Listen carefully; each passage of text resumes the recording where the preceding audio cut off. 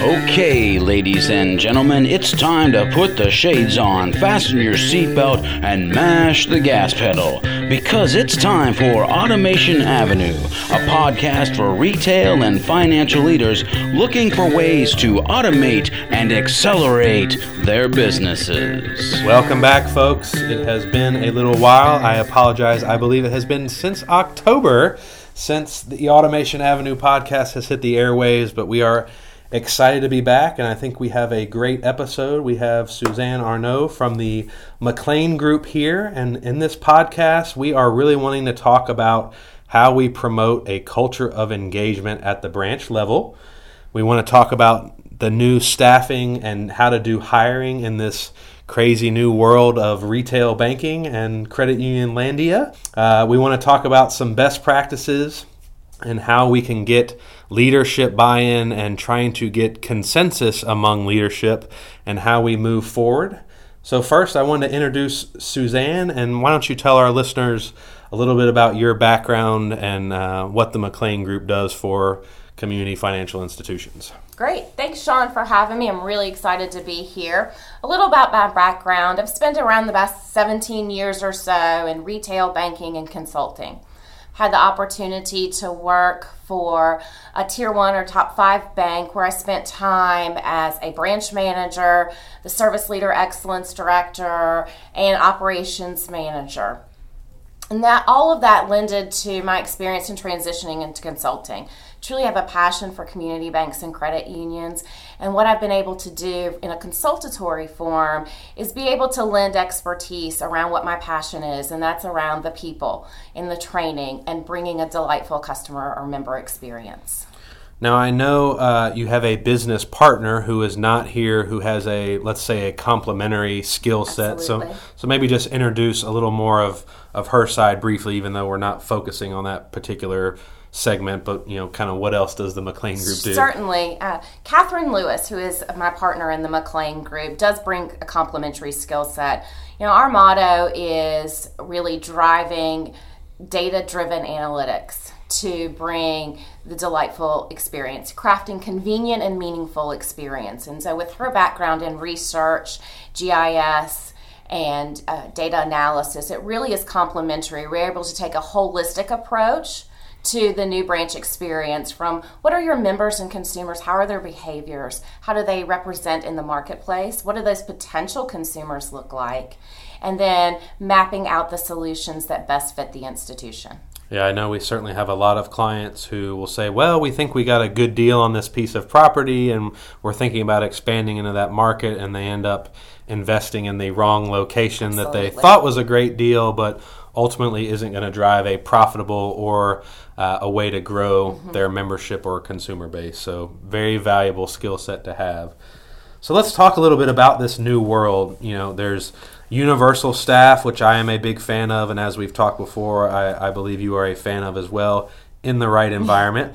There is still a lot of traditional teller line out there. We have old school kind of transaction focused tellers, and now we have this shift to more of a sales culture or relationship deepening focus in the branch. So what are your thoughts on some of these topics and best practices for staffing, and what staffing model really lines up nicely for this branch transformation, branch of the future, branch of right now? Exactly. The future is here.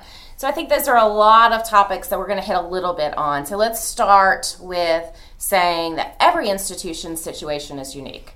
There is no cookie cutter approach that works well. And in fact, within their own network, there could be different types of needs, from a traditional teller line in one market where universal staffing can work in another market. So the first piece is you really have to dig into the data. You have to understand what is happening not only in the branch, if you're looking at transforming an existing branch, but as if you're even looking at expanding or opening new branches. You still need to look at the data, potential metrics, what is the deposit potential here? What's the loan potential? To really understand the best type of staffing approach. I am a huge advocate of the universal staffing model. I do think that in most situations, it does fit well.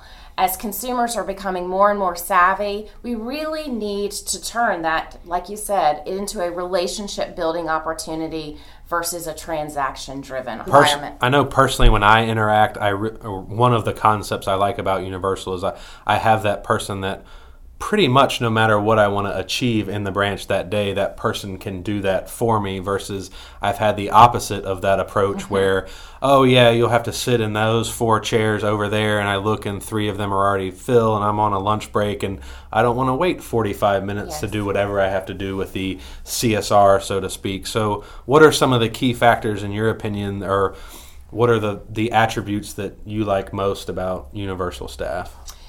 I do believe that the one-on-one relationship is the key. If I come into an institution, I want to talk to you, tell you my needs, and you not either have to point me to someone else, which happens to be a pet peeve of mine, or even direct me to someone and say, oh, well, Sean will see you. He's got 2 customers in front of you, so you don't mind waiting, do you?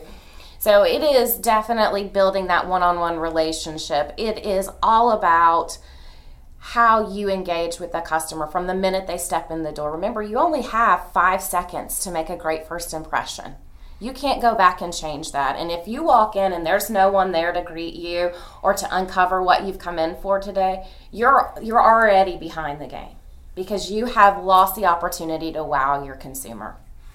So speaking of wowing the consumer, we certainly talk to a lot of community institutions, and if you ask them how they are different from the institution across the street, it's their service and their people, which that's amazing that every single one of them has that answer. So if we look at that and we look at if the product set really isn't different, I mean, they handle money, they loan money, so if there is no unique product set, how are these institutions going to set themselves apart in today's world where you have the Apples, the Amazon, the Zappos, as you've mentioned here? How does that expectation of retail now come into financial institutions and creating that branch experience? Well, you hit the nail on the head. Is consumers today know what they want. We've had the experience, you said Apple, Zappos, Amazon, personal shoppers at Nordstrom. So they've set the bar really high for financial institutions. And in a way, financial institutions need to start mirroring those type of associates. So it all goes back into who's staffing your branch? Do I have the right complement of frontline staff to match my consumer base? It doesn't matter your generation, baby boomer, golden generation, millennial, everyone is savvy. My retired 65-year-old baby boomer father is more savvy on his smartphone and online banking than I am. But then again, so is my 13-year-old son. So you have to be able to appeal across all generations. And in order to do that, you have to have that high-tech, high-touch associate in your branch, welcoming them, assessing their needs, matching their needs, and then enriching the whole relationship. So yes, everyone says, oh, our people are the differentiator. But if you look across financial institutions as a whole, we're behind the game. We really have to step it up. Absolutely. So, with financial advice being such a key part and these institutions being a part of the community, it's funny. I think even some people think the quote-unquote bank is out to get them. So how does a bank change their image to become a destination? And as you've got here in our notes here, instead of, oh, I have to go to the bank today, it's I get to go to the bank today. So how do we make that experience happen? We have to change the way that we look. If the Apple store looked like your local branch on the corner, would you want to go to the Apple store? Very well put. So you have to create an environment that makes it appealing and, like I was saying, excited to go. I want to go to the bank because, well, now I'm going to get free coffee. My Wi-Fi is free, so I can send these through a couple of emails that I've dictated on my drive over to the bank, and they'll send, and I don't have to worry about data charges. Plus, I'm going to have that one-on-one experience. My banker's going to know me. From the minute I walk in the door, they're going to greet me by my name. They're going to ask me those questions. They're going to find out what I need. And they're going to be geniuses on financial products. They're the experts. Remember, we live in an omni-channel environment. Unfortunately, we're just not there in financial institutions today. We're doing a great job of building online platforms. As the telephone banking is going away and online is becoming more prevalent, that's where money's being invested. However, if we don't start investing in the people in the branches, they're not going to have an omni-channel experience. So I'm going to get a better experience with my smartphone than with a face-to-face banker. That's not going to make me happy as a consumer. Right, that's a powerful disconnect. So, with that segue in mind, what are you seeing going on in staffing, and as we are coaching people about hiring, maybe the person that's been there 20 years is not the person to go on in this environment. What have you seen from looking at client engagement and creating that experience? How does hiring practices change? And maybe even down to what level does that happen? For instance, I was at a branch yesterday who had, I think, one of the best frontline staff I've been around. And as I talked to leadership, that was really driven almost by their local person for that office who has changed the type and caliber of person they've hired. So walk us through kind of how hiring is changing and what are maybe some of the keys to look for. Okay. So I think that you have to approach it differently from a de novo office to transforming an existing office, because a lot of times when you're transforming an existing office, you already have a full complement of staff. So one of the questions that you have to ask yourself in that scenario is, does this staff deliver the experience I'm trying to engage my customers or members in? Unfortunately, a lot of the times the answer is no. It's Terry Teller, who's been here for 30 years, and she is great. And I love Terry because she knows all of her customers. But in our new environment, open concept, where there is no traditional teller line, because we're moving away from that, is Terry going to be able to take care of my customers or members the way that I need them to? And Terry may not be comfortable in that and environment. Terry may not want to. So there are going to be some tough conversations as you look at transforming an existing office. But there could still be a place for Terry. It is reallocating. It's almost like playing chess. You have to make sure that you have the right fit in this new branch, because this is going to be your flagship, especially if this is your first step or toe dip into branch transformation. You've got to have the best of the best. So it's looking at reallocating resources as well and thinking about, what's that job description look like? That's totally got to change for a universal banker. You can't take a teller job description, slap the label universal banker on there and add, you've got to talk about products and services and call it done. It is all about changing that, and it's becoming less transaction focused and more relationship building focused. So I think that is the first step.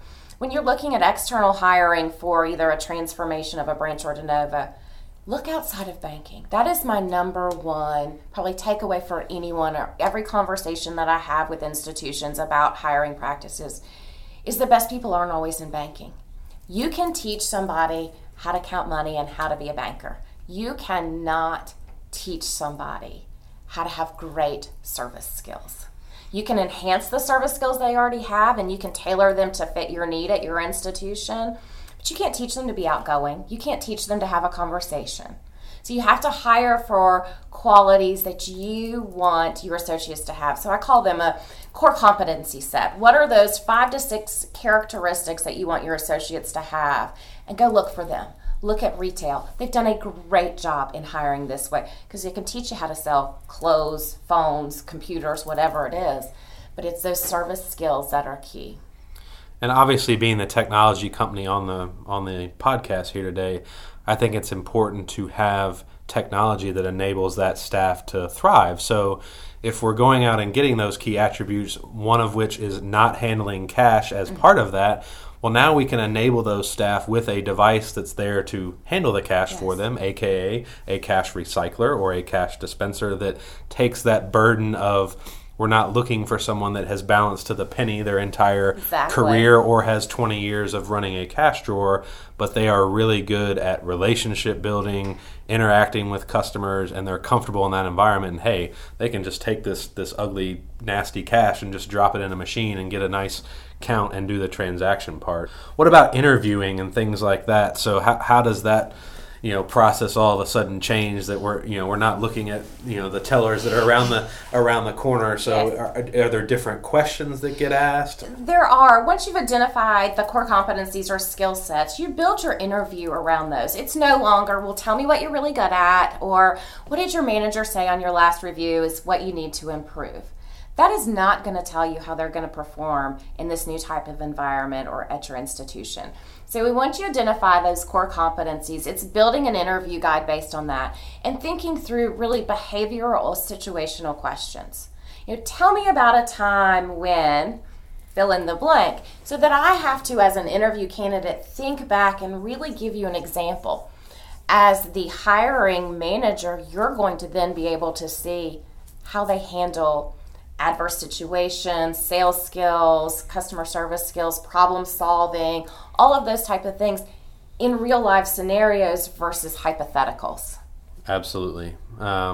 You've also got in the notes here about whether or not your staff mirrors your clients or potential clients. So assuming we want to go into a new market that may be different from a market, maybe we've primarily served a rural community and we're going into a slightly larger town, it sounds like that might be certainly a key consideration to at least think about. It is a very big consideration, and I'll just say a few things on that is don't think that the only people that you're trying to hire for and draw in are millennials. So don't go hire a bunch of 22-year-old kids to run your institution. Does that not mean that you need to have some younger folks? Absolutely, because your millennials are going to gravitate towards millennials.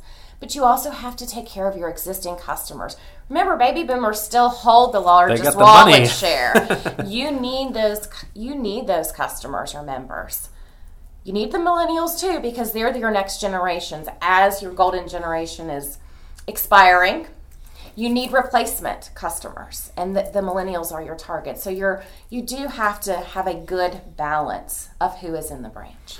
So now we've got our staff hired. We may even have invested in some technology, cash handling technology, tablet technology, hopefully even some sort of CRM or sales back end as a financial institution. So now my universal staff members have information at their fingertips. So let's talk about training. And while we are typically there for, let's say, a week training on how to balance and use the equipment, what have you seen as some good training metrics or best practices for converting from maybe a traditional to universal staff or a de novo? How does that training differ from maybe what a lot of institutions use as their training platform today? Certainly. So I think institutions do a great job on kind of the basics, the operational training, systems training, technology training. That's your enabler to this new experience. So you've got to have that and have your associates feel very comfortable.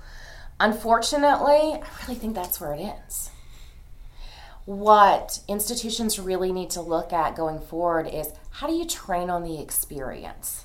That's just not going to happen.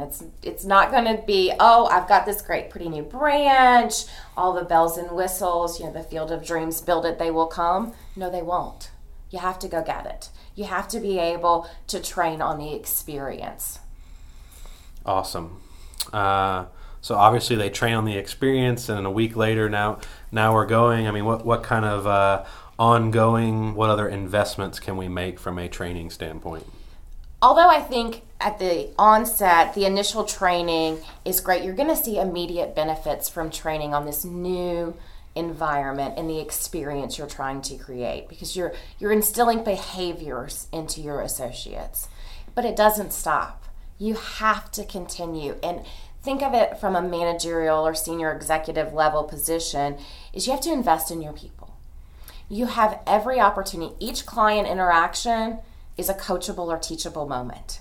Using it for positive reinforcement. Sean, I saw you with Betty Jo over there. What a great job you did. I loved how you asked her questions and were able to solve the needs she didn't even know she had. Attaboy. So you have to have this. That's still a teachable moment, because now Sean is all excited and pumped up. Hey, Suzanne thought I did a really great job here, so I'm going to repeat that again with the next customer who comes in the door. Conversely, it's also an opportunity telling you, hey, Sean, you did a really great job. Let me tell you one thing you could have done differently, and you'd have been able to close that sale today. So again, it's ongoing. It's ever changing and evolving.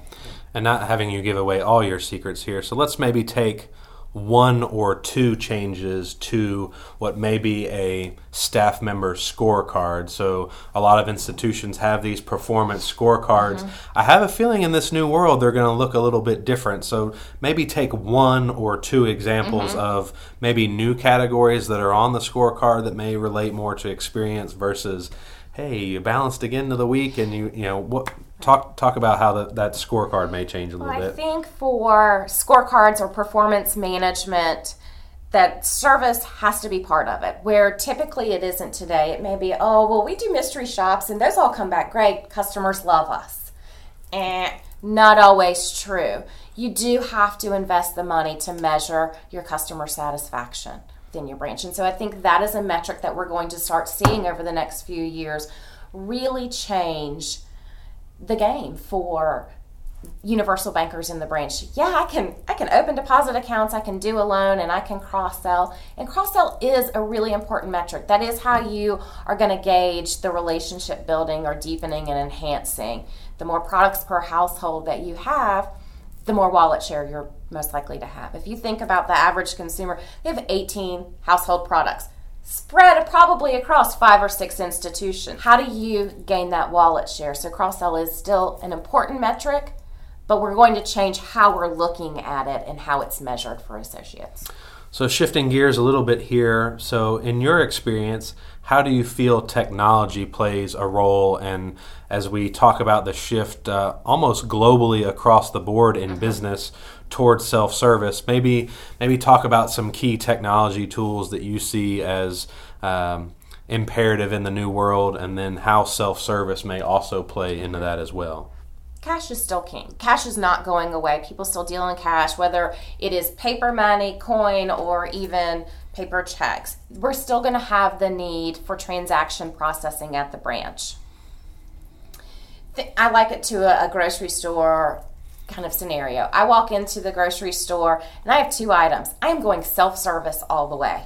I don't need somebody's help. I want somebody to say hi to me, and I want to know that that person is standing right there in case I have an issue. I always do with the salad bar. I can never get the code right, right? Why can't they make that easier? But if I come into the grocery store and I've got a cart full of groceries, no way I'm tackling that on my own. I need somebody to do it for me. I want to make sure that it's right. Of course, I'm watching the monitor, make sure it's going on, but I don't want to do that. Same thing is for a financial institution.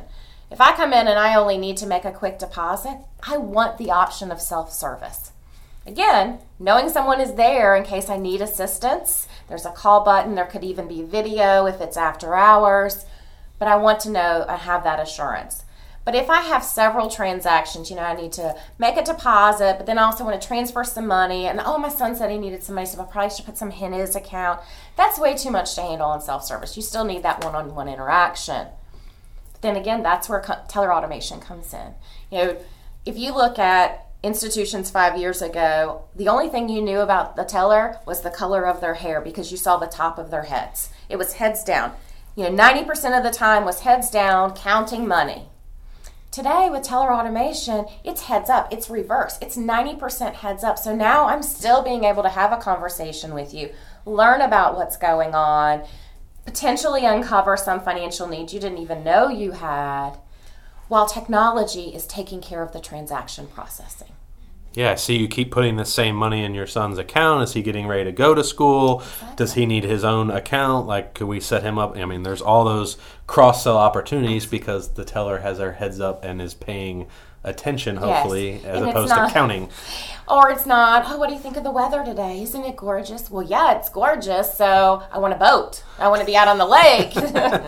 Exactly. Well, we talk a lot with our clients about terminal velocity. So, again, I thought that description of self-service was perfect of, I want to get in and get banking done, and normally maybe the first time that Universal staff member is going to greet me and show me how simple these transactions are to do on my self-service device, and then the next time or 2 times later I come in and I remember, hey, that was really easy over there, and I see maybe 2 people waiting in line. I can get in 30 seconds, and now as self-service transaction sets have grown and I can get $187 out of the self-service device versus only being able to get 20s out of the ATM, I can get a lot more transactions done quicker at self-service. So as we wrap up here, let's look at what key takeaways our listeners can act on, and we are big on taking action here. So let's start with the first one of hiring practices. What is a key takeaway on hiring practices for branch of now and branch of the future? Sure.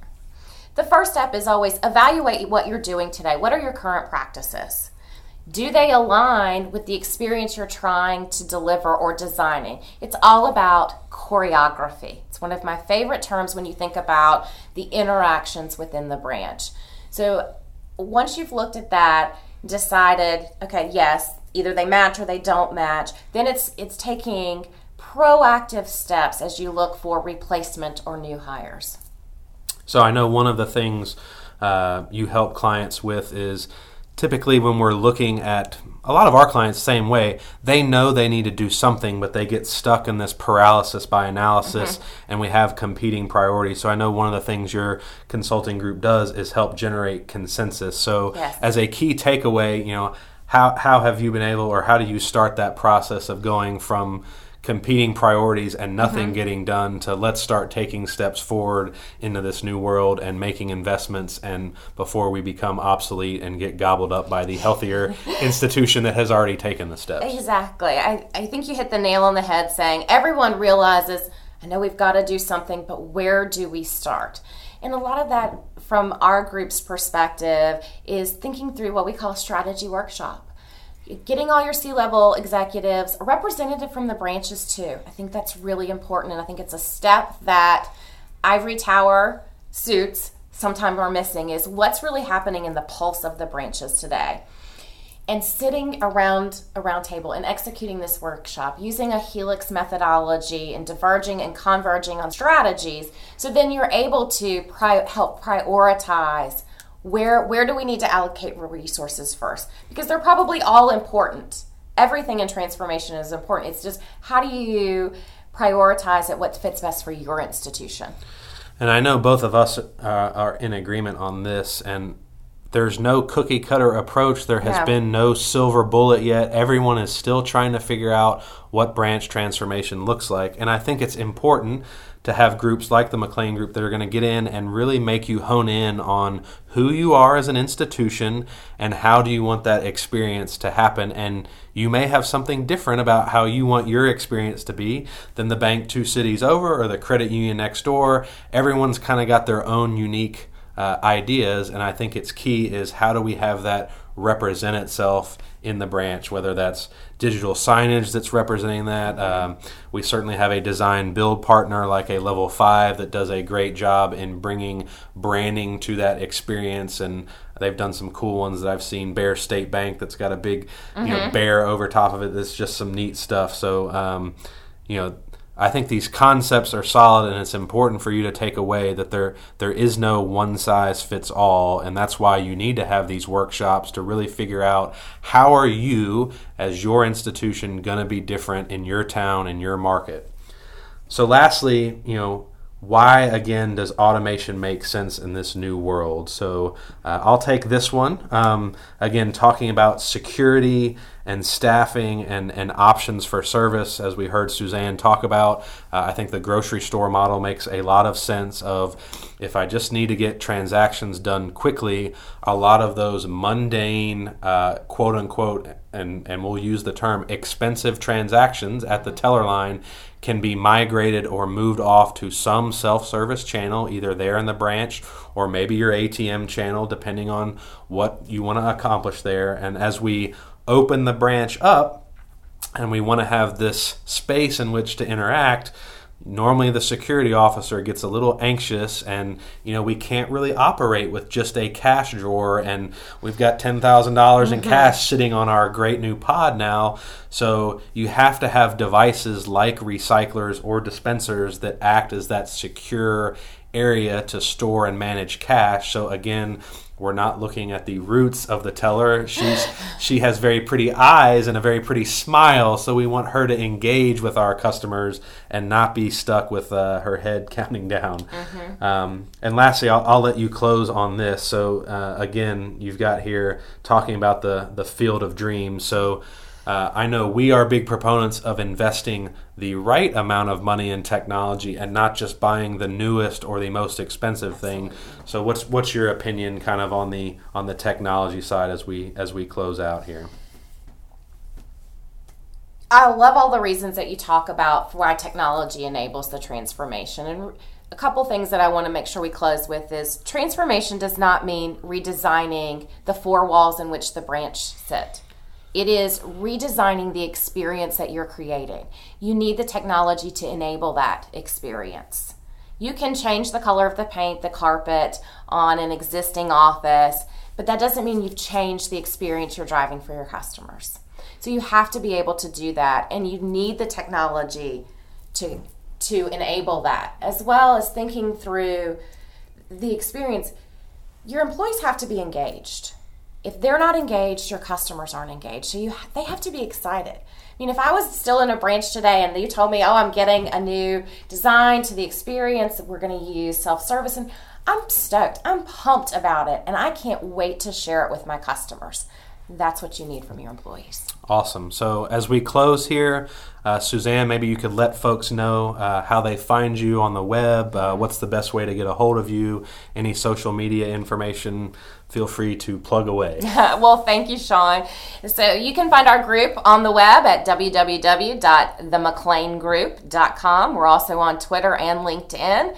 On any of those sites, you'll find our contact email information or phone number. We'd love to hear from you and how we can help you. And as always on Automation Avenue, we want to be of value to you. So if you have any topics or questions you would like us to cover, please email us at podcast@qualitydatasystems.com, and we would be delighted to try to bring value on that particular topic. You can find us also at qualitydatasystems.com/podcast, or you can also find us on Twitter at QDS_Lion. And thank you for your time today. Feel free to share this episode with your social connections. And until next time, this is Automation Avenue signing off.